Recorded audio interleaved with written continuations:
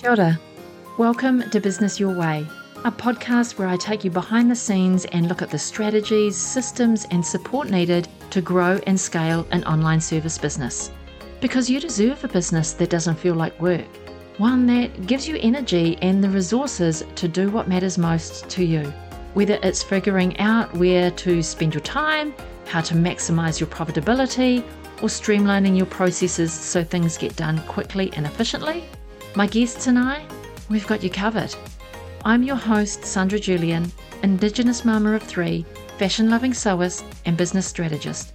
Each week, I want to help you dream big, plan well, and do the work to grow and scale your business your way. Vanhishika, welcome to the Business Your Way podcast. Thank you so much. Yes, you're very, very close to pronouncing my name. It's Vanhishika. So I would say 80% close. I'm glad to be here. Glad to be speaking to you. I've heard a lot about the podcast already. That's great. Awesome. Well, why don't you kick us off by telling our listeners who you are, what you do, who you serve, and how you make your moolah. Definitely. So I'm Vanhishika Bhargav. I am the founder of Contensify, which is a B2B SaaS content marketing agency. We've been working with startups in the SaaS ecosystem for about 6 years now and ongoing. 6 years if I don't count my solo journey as a content marketer in the ecosystem. And how we earn our moolah is fairly straightforward and also not. For most of the world, it's only about writing content, but it's actually an amalgamation of marketing, content writing, and understanding the product. So that's who we are in a gist. Nice. So your clients, if I get this right, your clients are other SaaS product developers? Yes, correct. They are the people who you see building automation suites, engagement suites, something like probably for that matter, even Shopify. So Shopify e-commerce platform is actually SaaS and they are one of our clients. Brilliant. And for those that don't know what SaaS is, how would you describe SaaS? Okay, so SaaS is essentially software as a subscription. So when, for example, you take up Netflix and you take up the subscription, it's in a way a software wherein you are paying for a subscription. It's like a recurring payment that you're making to them. We don't serve Netflix. I wish we did, but we kind of serve products which are similar to, let's say, maybe Buffer, or let's say maybe Hootsuite. So all your social scheduling tools that you see today. And when they say that, okay, hey, you can pay for a month for about $10, or you can maybe take a subscription for an entire year for $100, those are the kind of softwares that we are at the moment working with. Okay. And so how do you help those companies with their marketing? I think this is the most interesting part and the part that we actually love doing. So social scheduling, for example, is fairly easy to understand. But when I explain marketing automation, there are a lot of people who probably will say, hey, it only means a welcome email or it only means weekly newsletters, right? So an automation suite, or let's assume a logistics solution, it has so much capabilities, I would say. But at the same time, because I'm an outsider, I'm a third person, let's say a non-technology kind of a person, I may not know of all its use cases. For that matter, I may not even know something like that exists. So our job essentially is to simplify technology in such a way that when somebody else reads it, they're able to identify that, hey, this is what the technology is all about. This is how I can use it to my benefit. And that's how I implement it. So we educate about a technology in a very, I would say we remove all the jargons out of technology because mostly tech people don't like removing jargon. So we do it for them. Oh, I love that. I hate business jargon. Like I remember my early days in business and there was just so much jargon. I was like, oh, I don't get it. I'm just going to do things my way. And off I went, ignoring all of the business advice, I suppose, because it was just all too much jargon for me to comprehend and interpret how I wanted to market my business or how I wanted to deliver my business versus all of this jargon that everyone was rabbiting on about. So I love that that's your job, is to remove all the jargon and make it simple for people to understand in terms that people can digest and use and understand. Exactly. I mean, that's the end point. I mean, if somebody wants to sell something to an audience that has not built it, you are going to have to simplify and, kind of show them the value of it. Otherwise, if they speak the same lingo, they might as well build it for themselves. It's pretty much similar to that. Yes, yes. All right. So tell me a bit more about your business. How long have you been operating? I have been in the industry for now 7 years, and I worked full time at a startup for about 1.5 years, post which I started out as a freelancer, I would say. Contensify didn't really come into being, but I am someone who's attracted to, let's say, maybe multiple solutions when it comes to technology because I came from an engineering background. I wanted to tap into practically everything, to kind of understand each and everything that was out there in the market, as a SaaS solution. Because back then, the word SaaS by itself was very, very new. We used to call it software in college. And when I came to know, okay, it's also sold as subscription and there's something beyond Salesforce and Microsoft as well, I wanted to do it. I wanted to know all about it. So I started out as a freelancer, a regular content writing freelancer, because that's how I got trained. And this was fairly new. So I did not want to touch the marketing side of me yet. And thankfully, I got an opportunity with one of the products that was incubated by Ogilvy and Mather, Singapore. And I think that I was lucky there because I got my mentor there, essentially. And then eventually he was the one who told me, okay, you have a sound tech background. How about you stop using jargons and write me a 250 words explaining analytics? I literally started my career with writing 250 words as a college pass out in 30 minutes because I wanted to prove a point. And then he groomed me and he said that, okay, this is what went wrong in the 250 words. How about you expand that?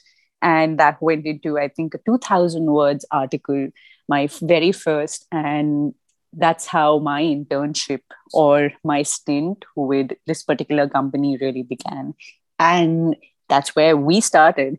I guess I ran the show alone for about an year and a half. After that, I made my first hire. And today we're like 13 people because we kept bringing on anything and everything that, sounded interesting as a technology. So everybody in the team has a penchant for technology, I would say. So I just brought everybody together.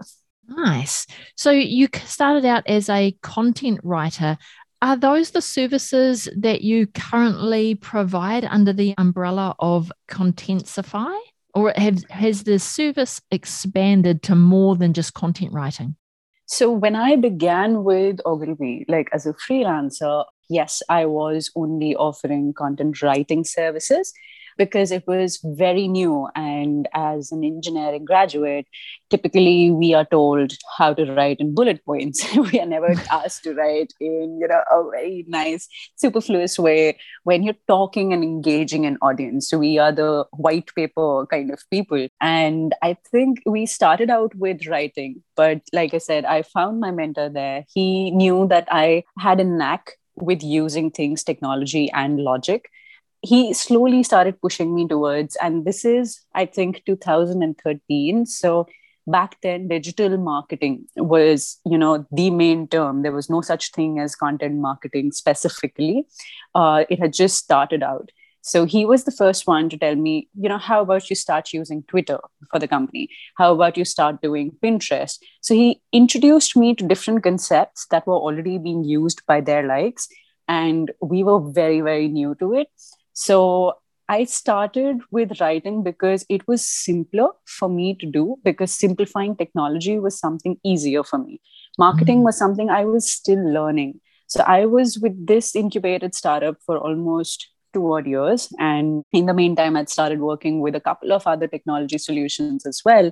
So I was still trying to get a hang of how to do the simplification without making the product sound so boring or so not up to the mark, because people also want to use big technologies these days. So I was still finding a mix. So we started with only offering writing, but as of today, we have a bigger, kind of a service offering. We offer the entire content marketing piece, which identifies your audience, which identifies what your audience wants to read about, what your audience really understands out of what you're writing, and how do you optimize your writing for it. Yes, writing is a part of our service, a big module, because most of these software developers honestly don't want to simplify their technology or don't have the time for it, because they really want to focus on product development. They don't want to focus on the writing part of it. So, yeah, I guess writing is going to stick with us for a very, very long time. Nice. So, did you always know that you wanted to build an agency after operating for a freelancer for a wee while? How did you know it was the right time for you to start expanding your team and move into that agency model? Honestly, I think it just happened because one, interest to the startup ecosystem was really, thriving back in 2013, 14, 15. These kind of terms, startups, scale ups, which was not exactly that we used to call them companies, they started coming up. So I got placed right out of my college with Microsoft, and my choice was either to join a full time corporate job or to try this out. But the good thing is that I was waiting for my results, and I was actually like, okay, let me not waste my time, try something out, because I'd been hearing all about these startups, etc. And I just started, kind of, like they say, side hustle is what we call it right now. I think back then I'm not even sure if that was a term, but I just started it out, and I was like, okay, this is interesting, I want to learn more, and if I fail at it, I'll probably go back into the tech field that I got placed in. So I have nothing to lose. I'll probably try it out for 2 years. 2 years is what I gave myself. And the moment I was in, the moment I took my first time job, like full-time job as a content marketer, I knew this was something that I wanted to do. But then I soon realized that I wasn't built to do only like work on only one product, because honestly, there's only so much that you can do with one product. You lose inspiration to write if you're writing about the same thing over and over again. So I took up another one. And I think this whole thinking of mine, it resulted in 5 really good software products in my hand. And they all wanted to scale the work that they were doing with me. So I was like, now as an individual, I cannot realistically handle it. I was already working 14, 15, 16, maybe even upwards, hours a day. And I was like, okay, now I think it's the time that I need somebody's help. It started literally out as I need someone else to help me out. It wasn't really an entity, it wasn't really anything. So I actually reached out to one of the people that I'd worked with. And I said that, and I knew that she was from a journalism background, but she could write technology if given a proper brief. And briefing was something that I could definitely do. So I started out with her. And I think because now there were like two sets of people, two sets of hands. So we knew that, hey, we could tackle more. I brought on more projects. We and actually I did not. It was more like word of mouth. And then we slowly, gradually, I think, walked across one whole year, eventually realizing we're going to need more people. So I think the agency came into being on its own because people who knew me from the software industry, I am a very one-on-one person. So if there's a software developer that I'm working with, eventually they go on to becoming friends. So because I get involved, I like to get involved. And now so does my team. Thankfully, they're all built the same way. So we are becoming this I would say we are your extended team, right? So they all associate with us on a deeper level. So obviously, when somebody asks them that, who are you working with? They actually refer that client to us. And I think our client base grew so massively, it was finally time to say that, okay, no longer just a bunch of ad hoc freelancers working together. I think it's time to formalize it. So that's how the agency came into being. And how long ago was that? This was, I would say, I started it out around 2014, formally 2014, or towards the beginning of 2015, formally as a company. Before that, we were already 3 to 4 people working on a lot of projects, just did not have an entity to associate it with. Super fascinating. I love that you brought on your first employee as a chargeable person. So they came in to help you, and immediately they were doing client work, which meant immediately you were cost recovering the cost of having that person work with you. Exactly, yes. Yeah. When was that time that you brought on your first non chargeable admin support kind of staff member? I think that has to be my dad. I would say admin support. So he's still unpaid, just by the way. So he's already working. He's actually working even now, and I am like, I don't. So there's certain aspects of the business that I'm still very skeptical touching, and that would, let's say, be the finance side. So I know how to make the money, I know how to work, but I do not know how to record it. Right. I am so bad at it, or maybe I'm just like so distracted with everything else that I'm doing, that I back then told him that, hey, for all the taxes, etc., I don't understand this. You're my admin. It used to be a joke. Now it's his job. So he's the most unpaid member. I don't plan on paying him. Oh, that's so good. Hey, Dad. Any other support that you've got in your team, or all 13 members of your team, they are all client facing and money generating? So in the team, I would say they are all people who are working on services. So that includes strategizing for the inbound marketing piece or the content marketing piece in general, handling social media accounts of the clients, creating that content, creating those graphics. So they're the ones who are essentially, I would say, doing the work. So for me, I fall in the strategizing part and helping them out after that. But the actual execution is now handled by them.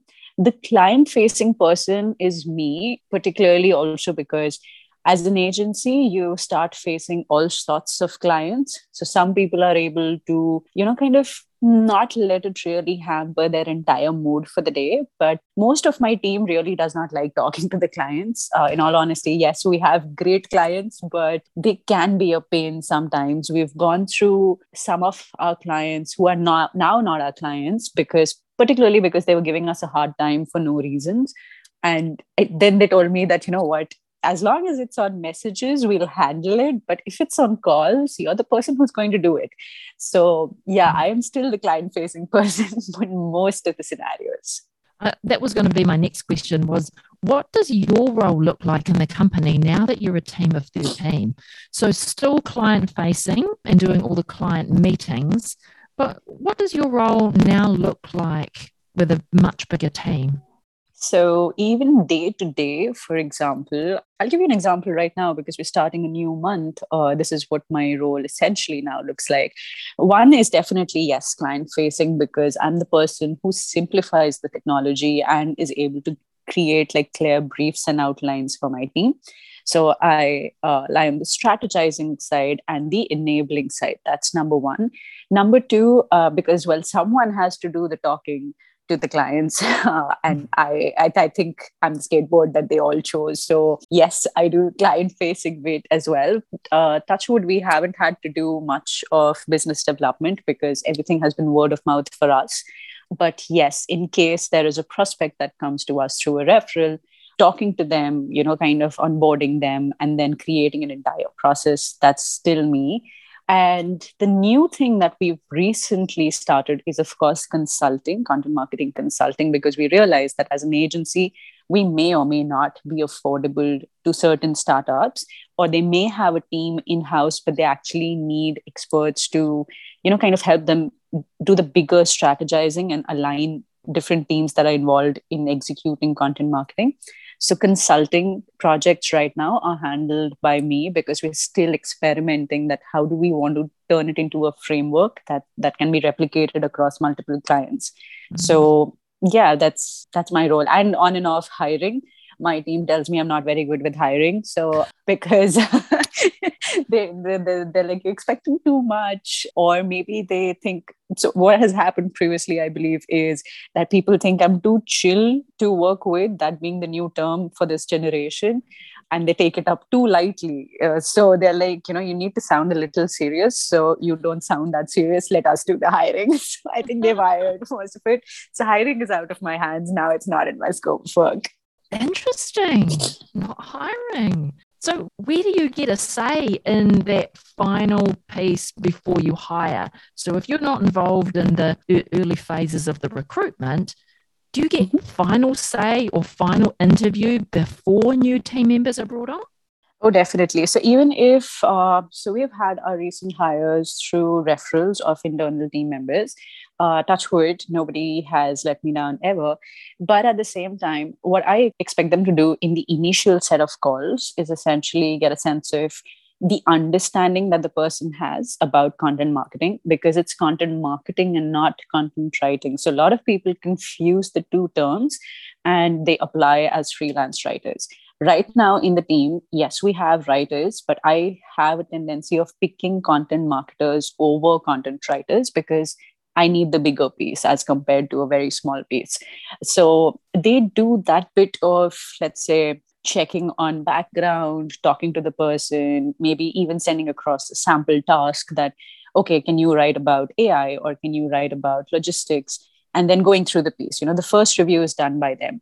But then eventually, if they feel that the candidate is worth it, then they send across whatever that they've spoken to this particular candidate, the work or the sample test that they had given, and how did they fare, their opinions, to me, along with a list of things that that person may be good at, things that that person may not be all that grand at, and where that person, how much hand-holding that person is going to require. Because eventually that hand-holding comes to me. So I'm the person who's essentially working with each of my teammates to give that little bit of hand-holding wherever that they require. So I think that's where I step into the hiring process majorly. And of course, the eventual negotiation of the salaries. But for me, I think one of the biggest things is that right now, each one of our teammates is someone who can come up to you, speak to you. We talk absolute nonsense throughout the day, but we also talk absolute logic throughout the day. And that's how I wanted to be, because that's how I grew. So my mentor gave me that space, that very open space to communicate freely, right? And it could be about the most stupid things that I've come across or some of the most serious things that I've come across. So I want to be associated as a founder who you can walk up to and say, hey, you know what, I'm planning on starting a side hustle. I'm really stressed out. What do? I want to be able to enable you, because that's the assistance I got. And I want to be that person for somebody. So I think the very last bit is the vibe check, I would say. That's me usually. So I like to talk to a person for a good 30, 40 minutes just to get an understanding of, am I really able to speak to this person? Because over time, I've realized that, yes, when you're talking professionally, you're able to talk to everyone. But someone that you need to communicate with on a day-to-day basis, or is your teammate, or is going to be somebody who represents your company eventually, that person needs to be, if not 100%, but at least a 60, 70% on the same page. The way you speak matters a lot, because tomorrow maybe I may be ill. So you might have to speak to one of our clients. So you can't let us down there. So I think the final go comes from me based on how I feel. Honestly, I've trusted my gut more here because I know the team has taken care of all the background career-wise. So I think the final is just the vibe check that I like to do myself, because I don't want somebody coming in with a lot of negativity, because agency life is honestly very strenuous. It's not easy. It's not like, hey, we're working 4 days. We won't work the fifth day. There are times when we have to work on the weekends as well. And one negative person stepping in can actually ruin the culture for the rest of the team, you know? So, yeah, I guess that's where I lie in the process. Nice. I like that. It's a gut check on team cultural fit. So nice. Exactly. So, are your team in one location or are you a remote team? What does that look like? So, interesting part is that back in 2013, remote working was not really a term. Digital nomad was not really a term. We were called freelancers. Mm-hmm. So, when I began with the startup, my career into content marketing, I was called a freelancer. And I was working out of here in India and they were there in Singapore. So I think one of the biggest things that this kind of a setup did for me was show me how you really did not need to sit side by side to work together and do like even bigger tasks together. It's just all about using the right technology, communicating frequently, and of course, your work ethic, So I learned the pros and cons of it.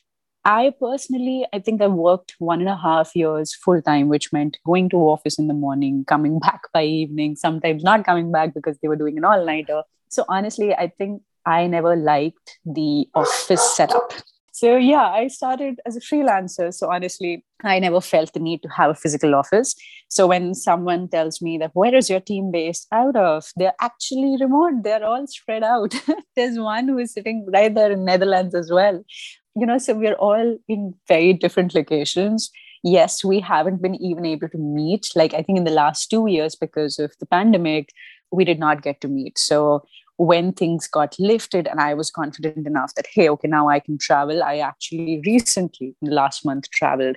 And the funny thing that we all were thinking about when we met each other is that how open we are on video calls and how open we are talking to each other on Slack. And this is the first time that we're seeing each other. It just did not feel like we were seeing each other for the first time because that's how we've been working for all these years.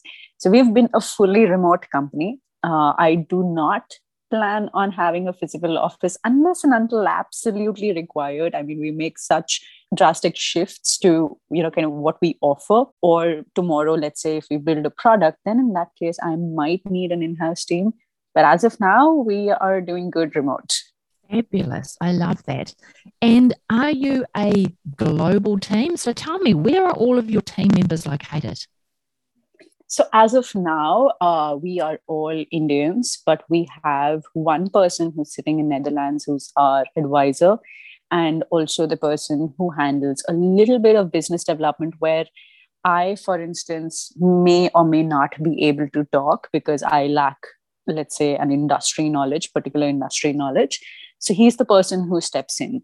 We also have a salesperson who is out there right now traveling all through Portugal. So he's like literally on the roads, but even he does that. So for example, if some referral comes to me and I am not able to take the call, then in that case, I direct it to him. I'm like, can you please handle the call because I'm too busy with the work side. And plus, I'd like to think that I'm not very grand at sales. I can manage sales, but it's not something that I enjoy doing. Mm-hmm. So yeah, I hand it over to him. So right now we are, let's say about 80 to 90% still Indians, but we do have 2 teammates who are, in different countries as well.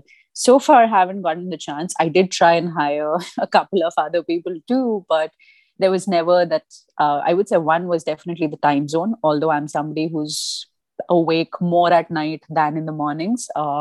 So that gets overlapped because most of our clients are actually in the US and the UK. Mm-hmm. So we haven't been able to hire someone as a teammate, I would say not yet, still looking, because imagine having somebody in the US time zone means I will get 1 hour additional sleep. So yes, I'm hiring. If you're the person, please reach out to me. Nice. I like that. I will hire you if I get 1 more hour's sleep. Yes. Brilliant. So tell me, what about your systems? How do you manage a remote team? What systems do you have in place to manage that remote team? Okay, the number one thing that we function with is taking up only and only content marketing as an agency. So essentially, what happens is that when you start a marketing agency, people think that you can do digital marketing, and it's a whole stack, a whole array of things into marketing. So the number one thing that I had done really early on is that, hey, we are only going to be tackling content marketing as a piece. There's no such thing as email marketing, etc., coming in. Mm-hmm. We can write the emails for people because that falls under content, but we will not be setting up the automations. So I cut out things that did not fall into our expertise. I think that was number one, to streamline processes. Number two, we started with a lot of project management tools, right? Like Trello, for instance, and then Slack for our day-to-day communication, because as an agency, we constantly need to stay in touch. And of course, Google Drive. I think that's number one. Everything goes there. Collaboration is really easy. But as a process, initially, we used to create our entire 30-day monthly calendars for each client in the first week of every month or in the last week of the previous month. So our tasks are kind of planned out for an entire month right at the beginning. So we all know what's assigned where, what's the due date, and it's either set up on Trello or it's set up on Google Excel sheets, depending on what the client is also, kind of okay using. Like, for instance, I've seen pushback from most of our clients on using Trello. So we internally decided that instead of managing an Excel sheet for them, managing Trello for ourselves, also, kind of using Slack to communicate, why not streamline it and make it only Excel if that's what they prefer? But then how do we stay in touch? Each one of us, that what is the other person working on? So we started this very small thing called writing your sprints down every single day on Slack. So there are channels for each client. All sorts of communication related to a particular project are in that channel. But we have something called a work channel. And there is no miscellaneous conversation. That's your day-to-day tasks. What are you working on a particular day? And the person is supposed to put it right at the beginning of the day. So if I am client-facing or if somebody else is also client-facing, then in that case, if I need the bandwidth of someone from the team, I can actually write it right below their sprint that, hey, could you deprioritize X task because I need you on Y? So this is how we're coordinating so far. Touchwood, it's going really well. But yes, because it's remote, every now and then everybody forgets to put their sprint. And then there is this little bit of a friction there because somebody doesn't know what needed to be worked on. And then there's a timeline shift. But I think that happens maybe just once in 4 months. But yeah, majorly we're able to stick to it. These are the little processes that we put in place, planning ahead, not taking up ad hoc, not taking up things that do not fall under our services, and definitely, kind of creating that sprint for us every single day. Even if we are on and off, we actually go there and write on and off so that everybody in the team knows that this person is not available today. And keeping each other in the loop, that's a big part of the process. That's also during hiring, we actually mention it that you need to be comfortable using Slack, you need to be comfortable using Google Drive, and you need to be comfortable talking. If you don't tell us what's going on with you, we will not be able to enable you, because as an agency, we have a lot of deliverables, a lot of timelines to keep up with across projects. So if somebody falls off, then that means that the timeline is going to get shifted. But if you tell me that, okay, I've hit a writer's block or a creative block, not able to do this, we are able to reassign the entire thing within the team and still get it done. So I think communication is one of the processes as well. Maybe that's how the work sprint kind of, came up. I love that you've got some clear lines of communication for your team on a daily basis, and some clear tools of how you communicate as a team, how you communicate with your clients, what you're sharing with your clients, what you're sharing with each other. I love how you are approaching that, and mainly because you are a remote team. I love that so much. Any other, what if someone wanted to start an agency, what would be 3 things that you would want to share with them in order to grow a successful agency modeled service business? Interesting, because I actually got asked about something very similar very recently at a startup network. So, the number one thing I think would be that one, treat it as you yourself are responsible for the work that's happening and the work ethic that gets followed. You cannot hold other people accountable for stuff. Everything that happens is on your shoulders. If you do a great job, it's going to be you. If you do a really bad job as a team, it's still going to be you. So the number one thing that you need to do is figure out what you are good at and stick to it, rather than try to, kind of offer too many things together as an agency, because typically that's what happens in an agency model, that, you kind of want to offer as many things as possible so that you have multiple revenue streams, is what we say these days. But the more you scatter yourself and your skill set, the more accountable you become to even the bad things. So initially, keep things that you have complete control over. So I think that's number one. Number two is that scale gradually. So I've been told by, I don't know, innumerable people that I scaled my agency too slow. Everybody told me, hey, you're going too slow. You can pick it up. You have the skill set. Why are you not doing this? Hire more people, kind of get more clients, etc. Here's the thing that I personally told them was that I want to do it at my pace, so that when I'm comfortable doing a certain type of a product, a certain type of technology, that's when I want to move to the next. So I don't mind being slower to the game. So decide your own pace. Do not let other agencies. We've had agencies around us, to be very honest. There have been 3 that came up during the same duration. They went into investments and they blew up their agencies, as in they really, really grew their agencies. Yes, they are competitors. But here's the good thing. When anybody says we need a software content marketing agency, they actually come to us, because they know that agency is doing it at scale, which means they're doing it for 70, 80 clients.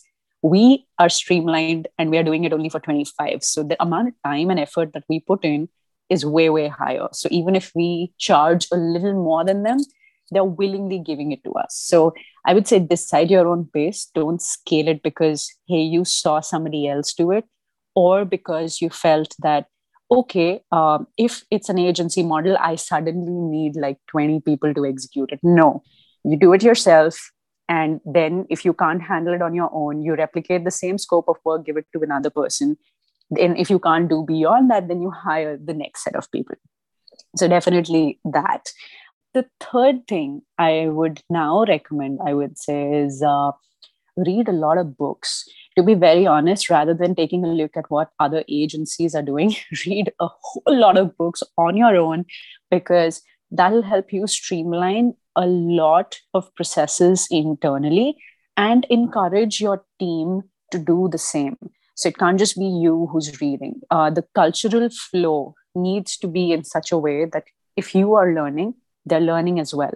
So if you really want a successful agency, you need people who are, from all the books, by the way, that I've read as well, from the biggest of companies too, you need people who are 60 to 70%, not a replica, but similar to you with their goals. Because you're playing a long-term game. You're not playing a short-term game unless that's the goal. If you are looking at, establishing a big-time agency, you need people who will have faith in you when you have down periods, because as an agency particularly, you will have down periods. You will have times when you suddenly lose 2 to 3 clients, you're not able to replace them. That's a revenue hit. So the revenue hit, if you remain bootstrapped like I have, will automatically also, kind of reflect on everybody's payouts. Maybe sometimes there are difficult times as well. There are people who will stick with you for the longer run. That's who you're looking for. The short-term people will come and go, because obviously it's an agency. You will attract those people, and they're not really bad. I would say they're great to have, but you need solid backing. So always try and hire in such a way where you match the person's long-term goals, even if it means, kind of enabling them in certain ways so you can do your best. But at the same time, it needs to be a two-way street. You can't just be just another company they work at. So, yeah, I think those would be the 3 things for an agency. They are beautiful 3 things. I agree with all of them. Like, stay in your lane, do what you do best, and do it well. Go at your own pace, build your business your way at a pace that works for you, and then get the culture of your business right with the right people who align to your values and your end goals. What great advice. I love all of it. So glad somebody's agreeing to it at least. I mean, I still get pushback at most of my thinking. So I'm glad to see someone agrees. Well, I mean, and I really like that you just said that, because it's about trusting in yourself to grow your business in a way that works for you, is comfortable for you. Then you're not overwhelmed with a whole lot of new things and new companies to get up to speed with. You're just bringing on new clients once you're up to speed with your existing clients. Like, that makes perfect sense to me. And you're concentrating on the quality of your service that you're giving, therefore being able to charge more dollars than your competitors because of your quality. Exactly. That's precisely what I try and drive in, because even if you take on a project early on for a smaller or a lesser cost, if you constantly deliver quality, you can always upsell, you can always cross-sell, you can always upgrade. Yes, there are also going to be certain clients who will say, oh no, you're getting too expensive. But then in that case, maybe it's time to retire those clients and move on to the bigger clients. But either which ways, your quality speaks for itself. We haven't, in the last 6-7 years, done any kind of business development or sales, none whatsoever. We've never really had to. And I would really thank my stars and actually my clients for it, because it's word of mouth.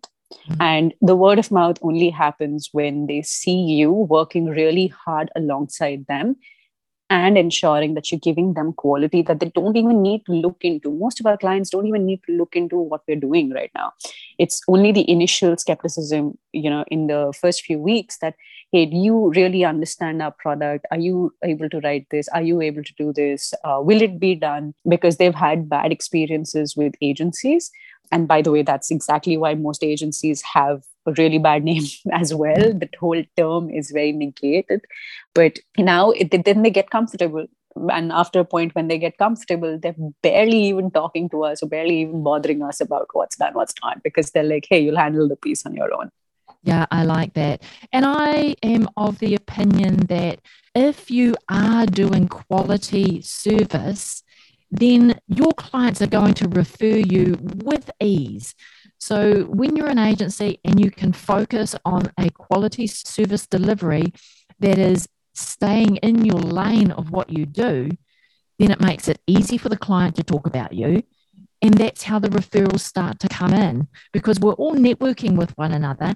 And I know that I like to work with companies who someone has referred to me, or who someone has said a good word about them, or said, like, you should really check them out because I really rate them.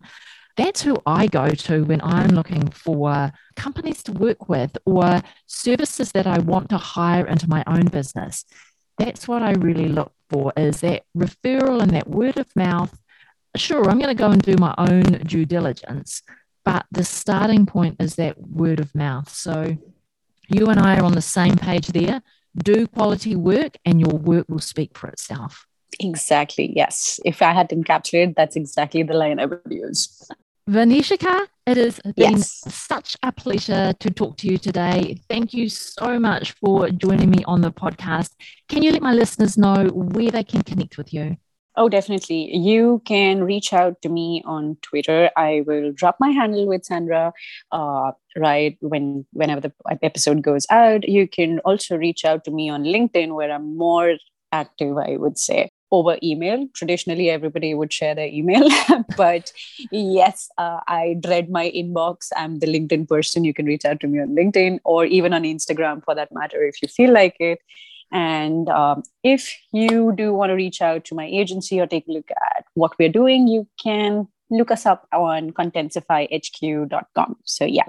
That's beautiful. Thanks so much. I will put all of those links in our show notes. So if people are interested in what you do and how you do it, and just maybe want to reach out to you and have a conversation about building an agency, that's great too. You know, how we can share behind the scenes of our business to help other businesses. I'm all about that. Oh, so, definitely. I never mind having a brainstorming session. So feel free to reach out to me anytime. Beautiful. Well, thanks so much for joining me here today, and enjoy the rest of your day. I know it's early where you are, so you've got your day ahead of you. Lovely to talk to you. It was lovely talking to you as well. Thank you for inviting me on the podcast. Thank you for joining us today. I hope that you enjoyed taking a dive behind the scenes of Vanishka's agency. I'll put the links from today's episode in the show notes so you can access them from within the podcast app that you're listening to this episode. The full show notes and a full written blog post are available from my website. So if you want to read a good story, then head on over to sandrajulian.co/podcast13. Before you go and carry on your day, if you really enjoyed today's episode, then make sure that you hit that subscribe button so you get notified of the new episodes as soon as they're released.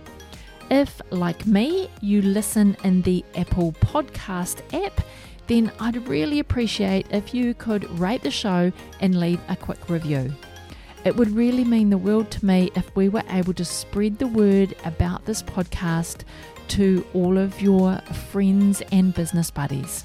If you're not listening in the Apple Podcast app, then simply take a screenshot of this episode and share it with me on Instagram. You can tag me at sandrajulian.co. I'd love to hear your feedback and your thoughts on either today's episode or any other episodes that you've listened to. Alrighty, my friend, go and enjoy the rest of your day, and I will talk to you again real soon.